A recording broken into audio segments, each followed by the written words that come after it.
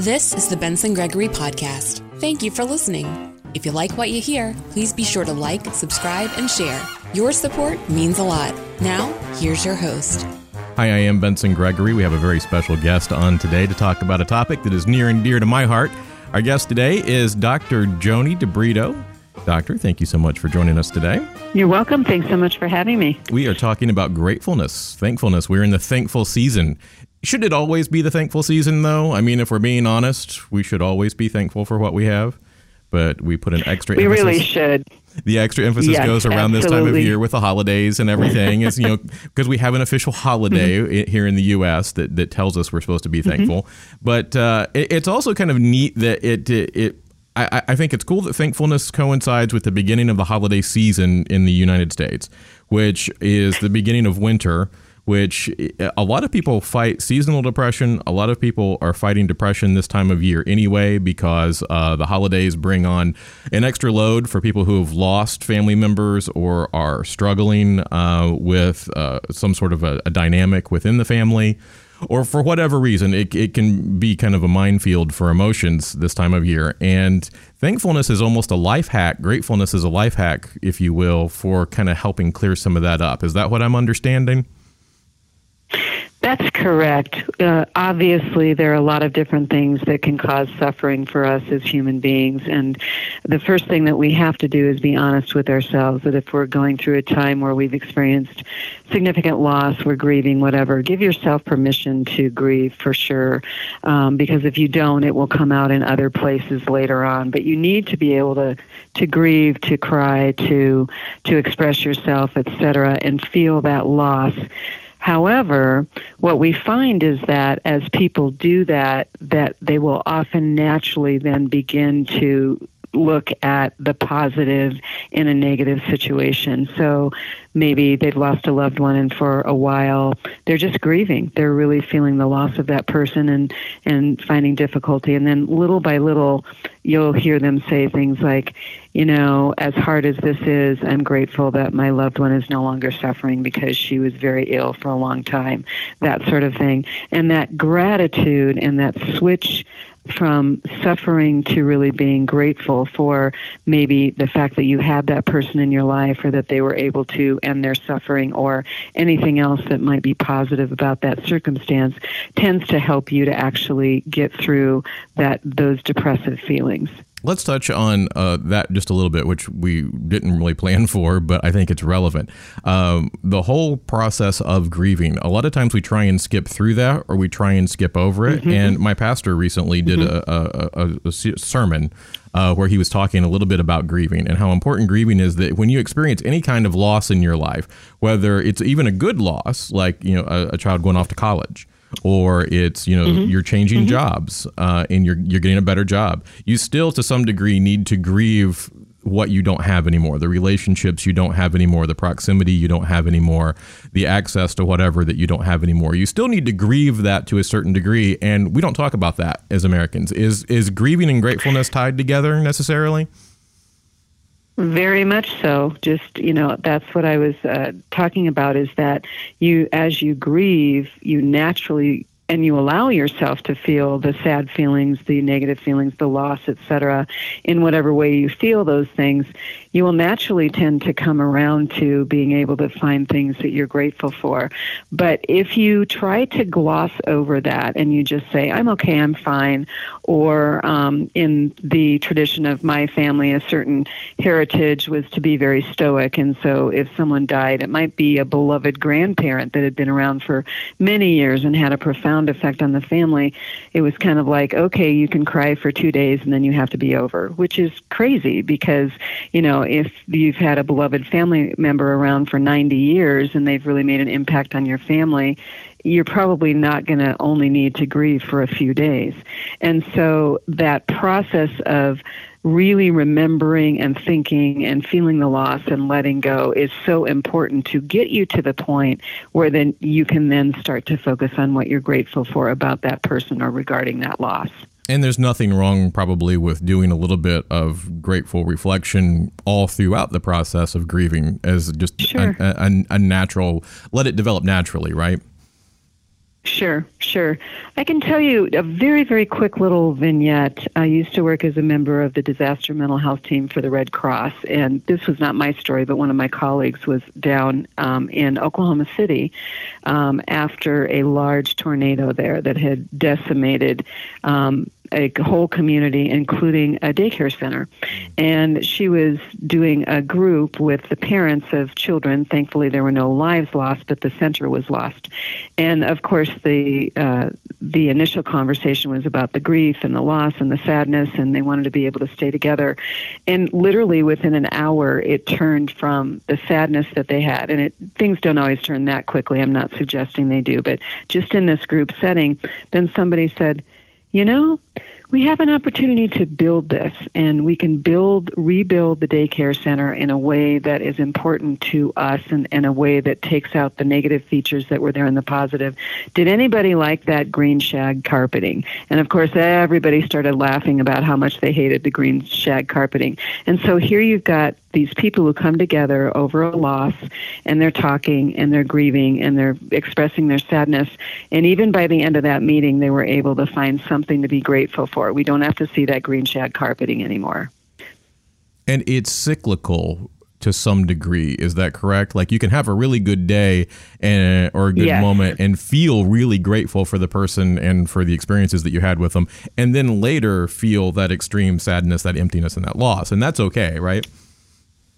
Definitely. That's definitely okay. It's not only okay, but it's important to allow yourself that. So not to either tell yourself, oh no, I have to get over this, because your body, your mind, your spirit will tell you when it's time for you to move on and to kind of put that loss, I don't know if it's quite behind you, but to integrate that loss more into your whole life story. And so, yes, you are going to go back and forth. And sometimes people learn about the stages of grief and think that they go through them in a linear fashion, and once they get to the end, they're done. But that's not true. People go through different stages of grief at different times. And sometimes you'll feel like you have grieved a loss, and you really have up to that point in your life. But then as you mature and grow, new things may trigger you remembering that loss, and you may grieve again. And if we're talking about the death of a family member, in my personal opinion, and I'm not qualified to apply this to anybody else but to myself, I think it's good that you maybe feel that loss again later, because that really just, to me, it just shows how much value that person's life had and how much impact they had on you. So that's not people take it, I think, as a negative about themselves, because why am I still grieving this? When really it's a positive about the person that you're grieving because of how impactful they were. Exactly. It really honors that person. I know that my father has been gone for over 30 years now. And at my daughter's wedding, it was well past the time that my father had died, and I had really moved on from grieving, although I still think about my dad literally pretty much on a daily basis. Many times a week I still think of my dad because he made such an impact. And we were at this wedding, this joyous occasion, and my mom came up to me, and I'm already getting choked up in my throat telling this story, and said to me, "Your dad would have loved this wedding." And I just lost it. And it was okay, because it was true. My dad would have loved to have been at that wedding. And it made me just sad momentarily to think that he wasn't able to be there. Yeah. But again, you had obviously a great relationship with him, and that was something that could be enjoyed and something that you're grateful for. So definitely, let's talk about the focus on gratefulness, and maybe it's not loss like that somebody's dealing with. Maybe it's just, life isn't working out. They're having trouble getting things together. The job situation is kind of rough. The economy is being wonky again or still. There's a lot going on. And since 2020, my family has been through the ringer. I know a lot of people have since 2020. So let's talk about just in day-to-day stuff. How can just the attitude of gratefulness impact your mental health and the mental health of those around you? Well, I think that it's very easy to get caught up in looking at the worst possible situation. And the truth is that usually the worst possible situation doesn't happen. Very difficult things happen. Just as you mentioned, my family also experienced a number of disappointments and losses and so forth during COVID and post-COVID and so forth, and with the economy and so forth. But as we are going through life, it can be so difficult, especially if you are looking around, whether it be on social media or wherever, and kind of looking at what you think is going on in other people's lives.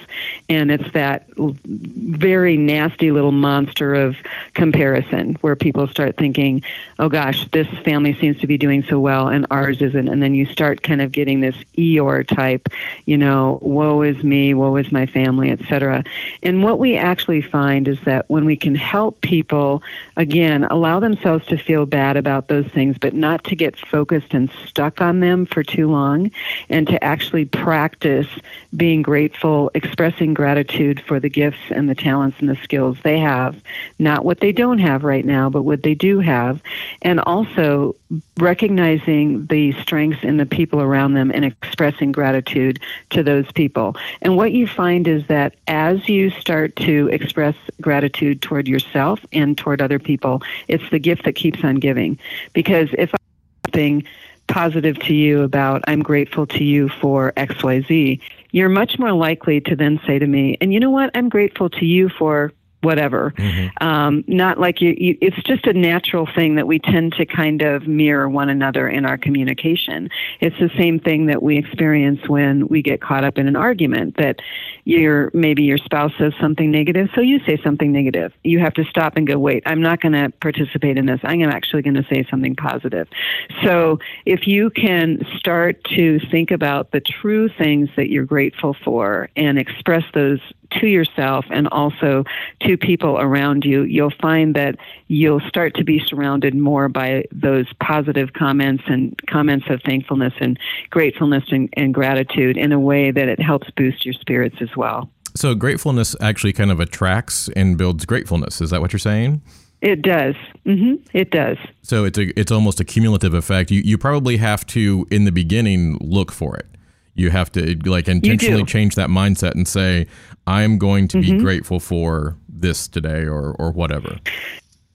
Right. And I'll tell you a really neat kind of exercise that works really well for people. We were talking about depression, and anxiety goes along with depression, and we know that there are a lot of people who struggle with anxiety as well.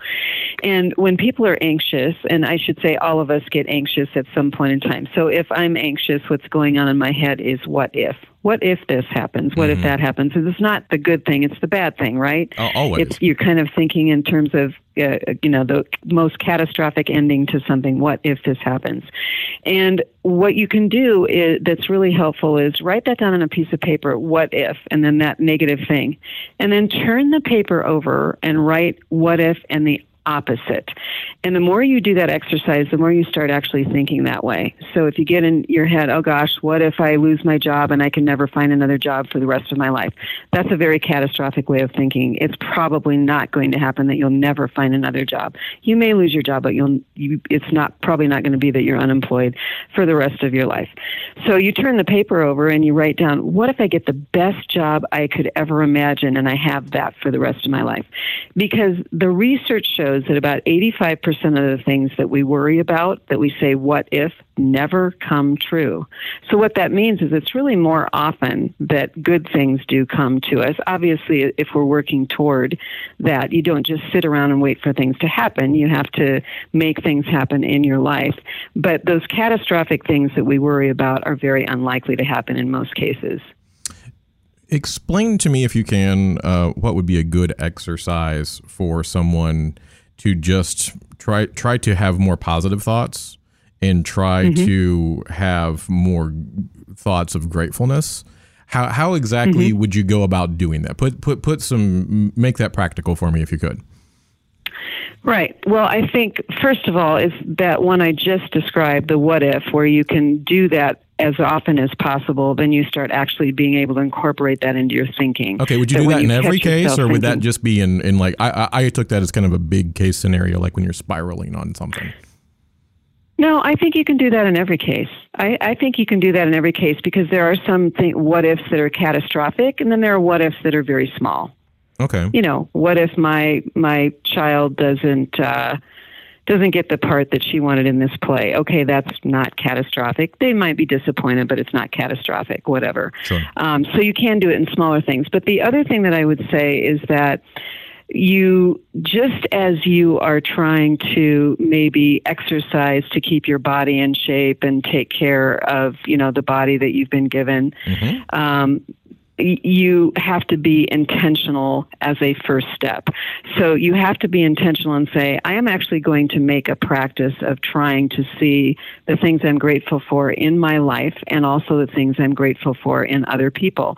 So maybe you tell yourself, okay, today I want to notice at least one thing in another person that I'm grateful for, and tell that person, I really am grateful for your kindness toward me, or whatever it happens to be. I'm grateful that I have someone to run with in the morning, whatever.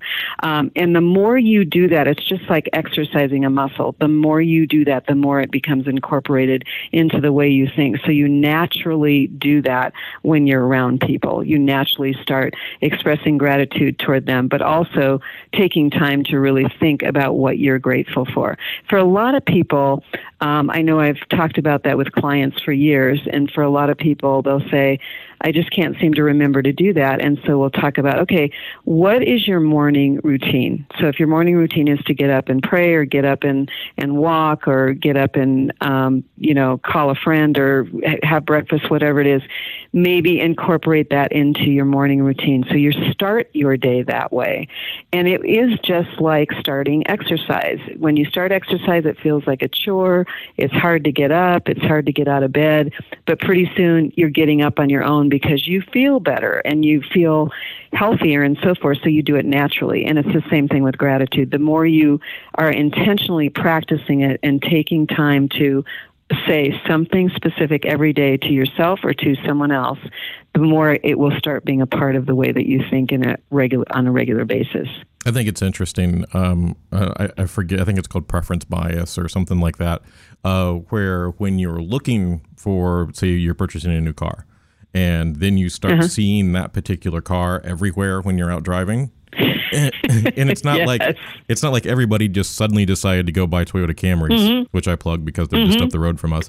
But if it's something, you're seeing those everywhere because you're like, your mind has been turned on to that. Right. So does that work the same way you think with gratefulness? If you actually find yourself looking for things to be grateful for, you start finding them everywhere. You start finding them everywhere. You do. And the other thing that you can do that is really helpful is when you find yourself feeling negative about yourself or negative about someone else, take the extra moment to stop and think, what could be positive about that? So an example would be if, let's say, you're around someone. Let's say you work with someone who's kind of hypercritical, and that's a frustrating thing to be around. And it could be very easy to say, just stop being so critical. You're such a critical person. And that may be true. It may be true about that person. But if you think about it, you have to think about what could be positive about that. Well, what could be positive about that is it sounds like they're invested in trying to do things well. So they want things to be done well and done in a quality way. So even sometimes when you say to someone, I really appreciate the fact that you seem to want to do things well. I have actually done that with someone in my life who tends to be critical. And the response was amazing because that person actually looked at me and said, nobody's ever quite put it to me that way. Most people say I'm too critical. And that was so funny because, he was acknowledging that people experiencing him as critical. And I said, well, You do tend to be, but I understand why you are. It's because you want things to be done well. And all of a sudden that was a flip for him. Mm-hmm. That was a flip for him to start thinking, okay, maybe when I'm critical, instead of saying it in a critical way, I could say something like, I'd really like this to be done well. Could we do it this way? Which is very different from, nope, you did it completely wrong. I want it redone. Everything is about perspective, right? It is, sure. And from his perspective, he wasn't being hateful. He just wanted it really done well, but he wasn't communicating that well. And it's awesome that you picked up on that and presented it back to him. I bet that probably changed, I'm sure, his working experience and probably those around you too. Hopefully. Yeah, I think it did. Let's talk about all of the evidence that obviously we're talking about how things are impacting your life and how you feel better and how you, as you're grateful, you find more grateful things. All of that seems kind of anecdotal, though. Is there any hardcore scientific data or anything? Has there been any kind of research on this that shows how this actually does affect maybe your mindset and even your health?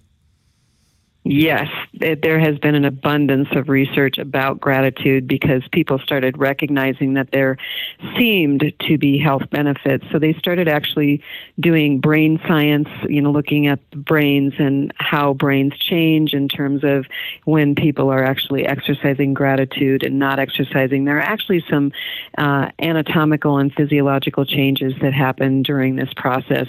There's so much of brain scanning and looking at images of the brain before and after various kinds of events and so forth. We know how the brain is impacted negatively, for instance, by trauma and abuse and that sort of thing. And we know that there are other very positive things can affect the brain anatomically and physiologically in regard to positive aspects of how we experience life.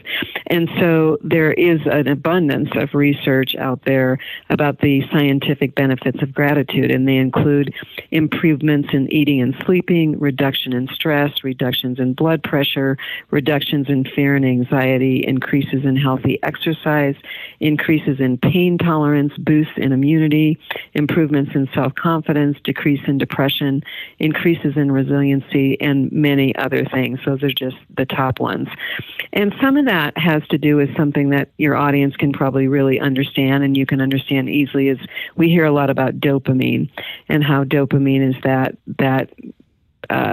chemical that is released, and it's a release that helps us feel good. And so we talk about that in terms of the addictive cycle, that, for instance, when people are getting addicted to spending too much time on games or whatever, they're watching video games and there's some little reward and that releases dopamine and that makes them feel better, and therefore it makes them want to watch video games more, which is really not very healthy.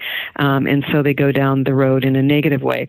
What we find is that expressing gratitude also releases dopamine.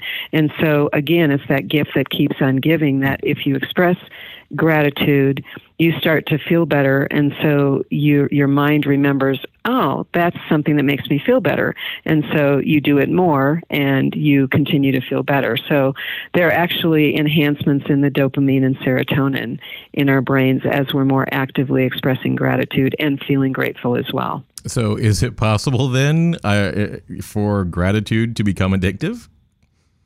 And what a great addiction to have.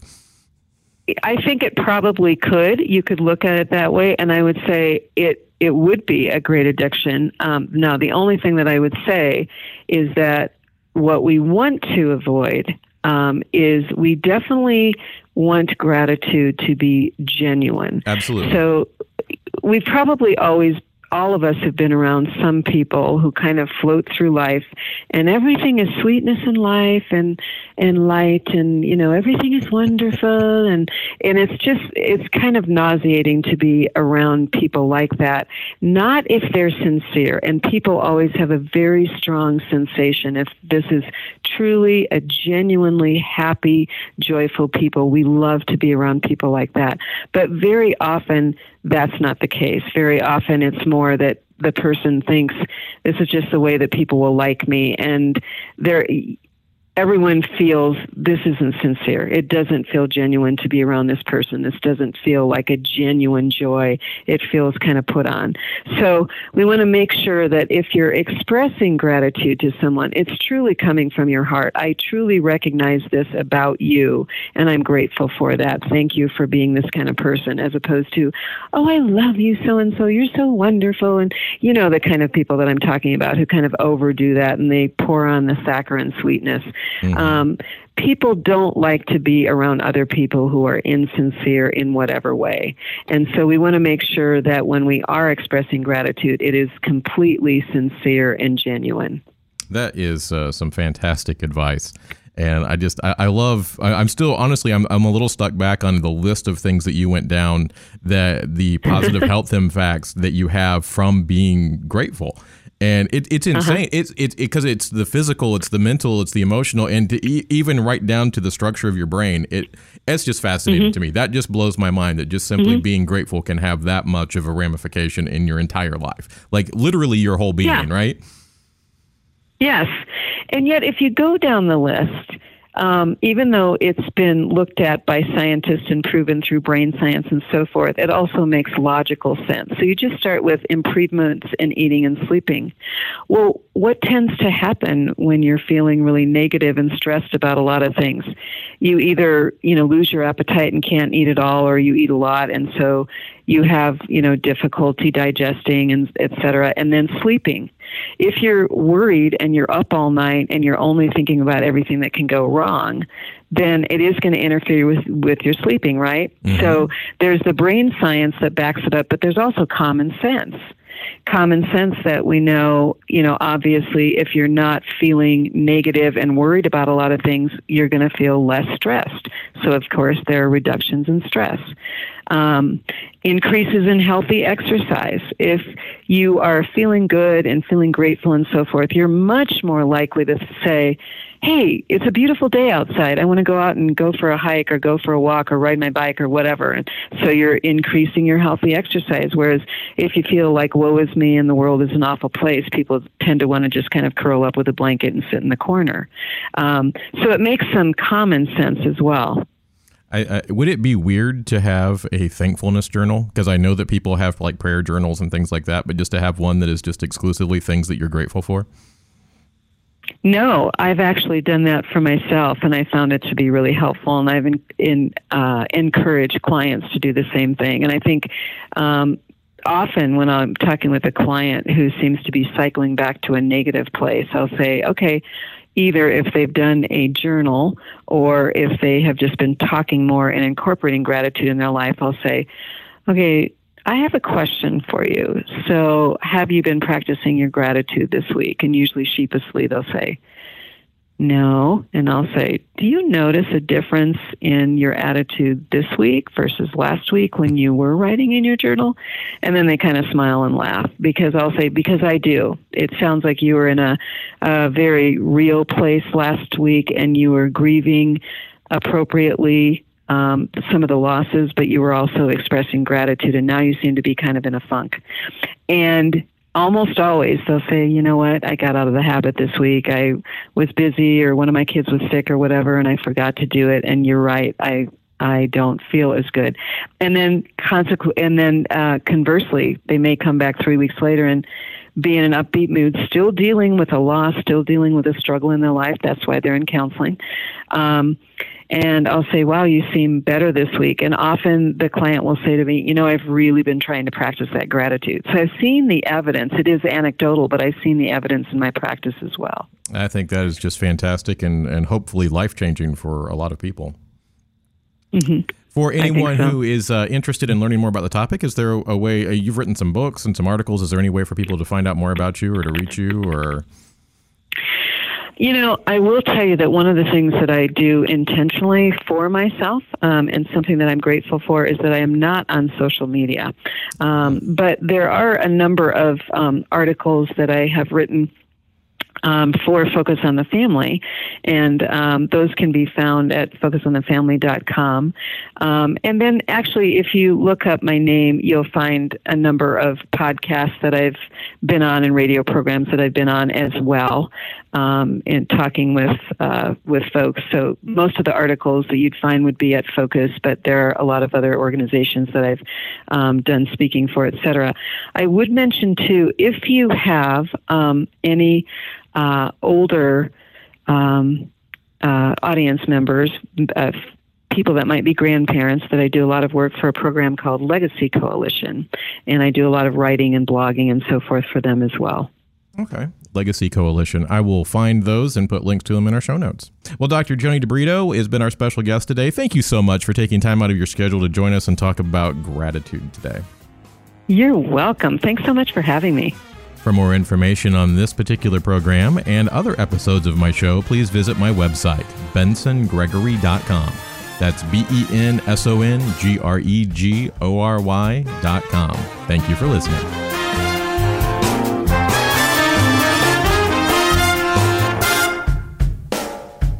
This is the Benson Gregory Podcast. Your support means a lot. Be sure to like, subscribe, and share. Thank you for listening.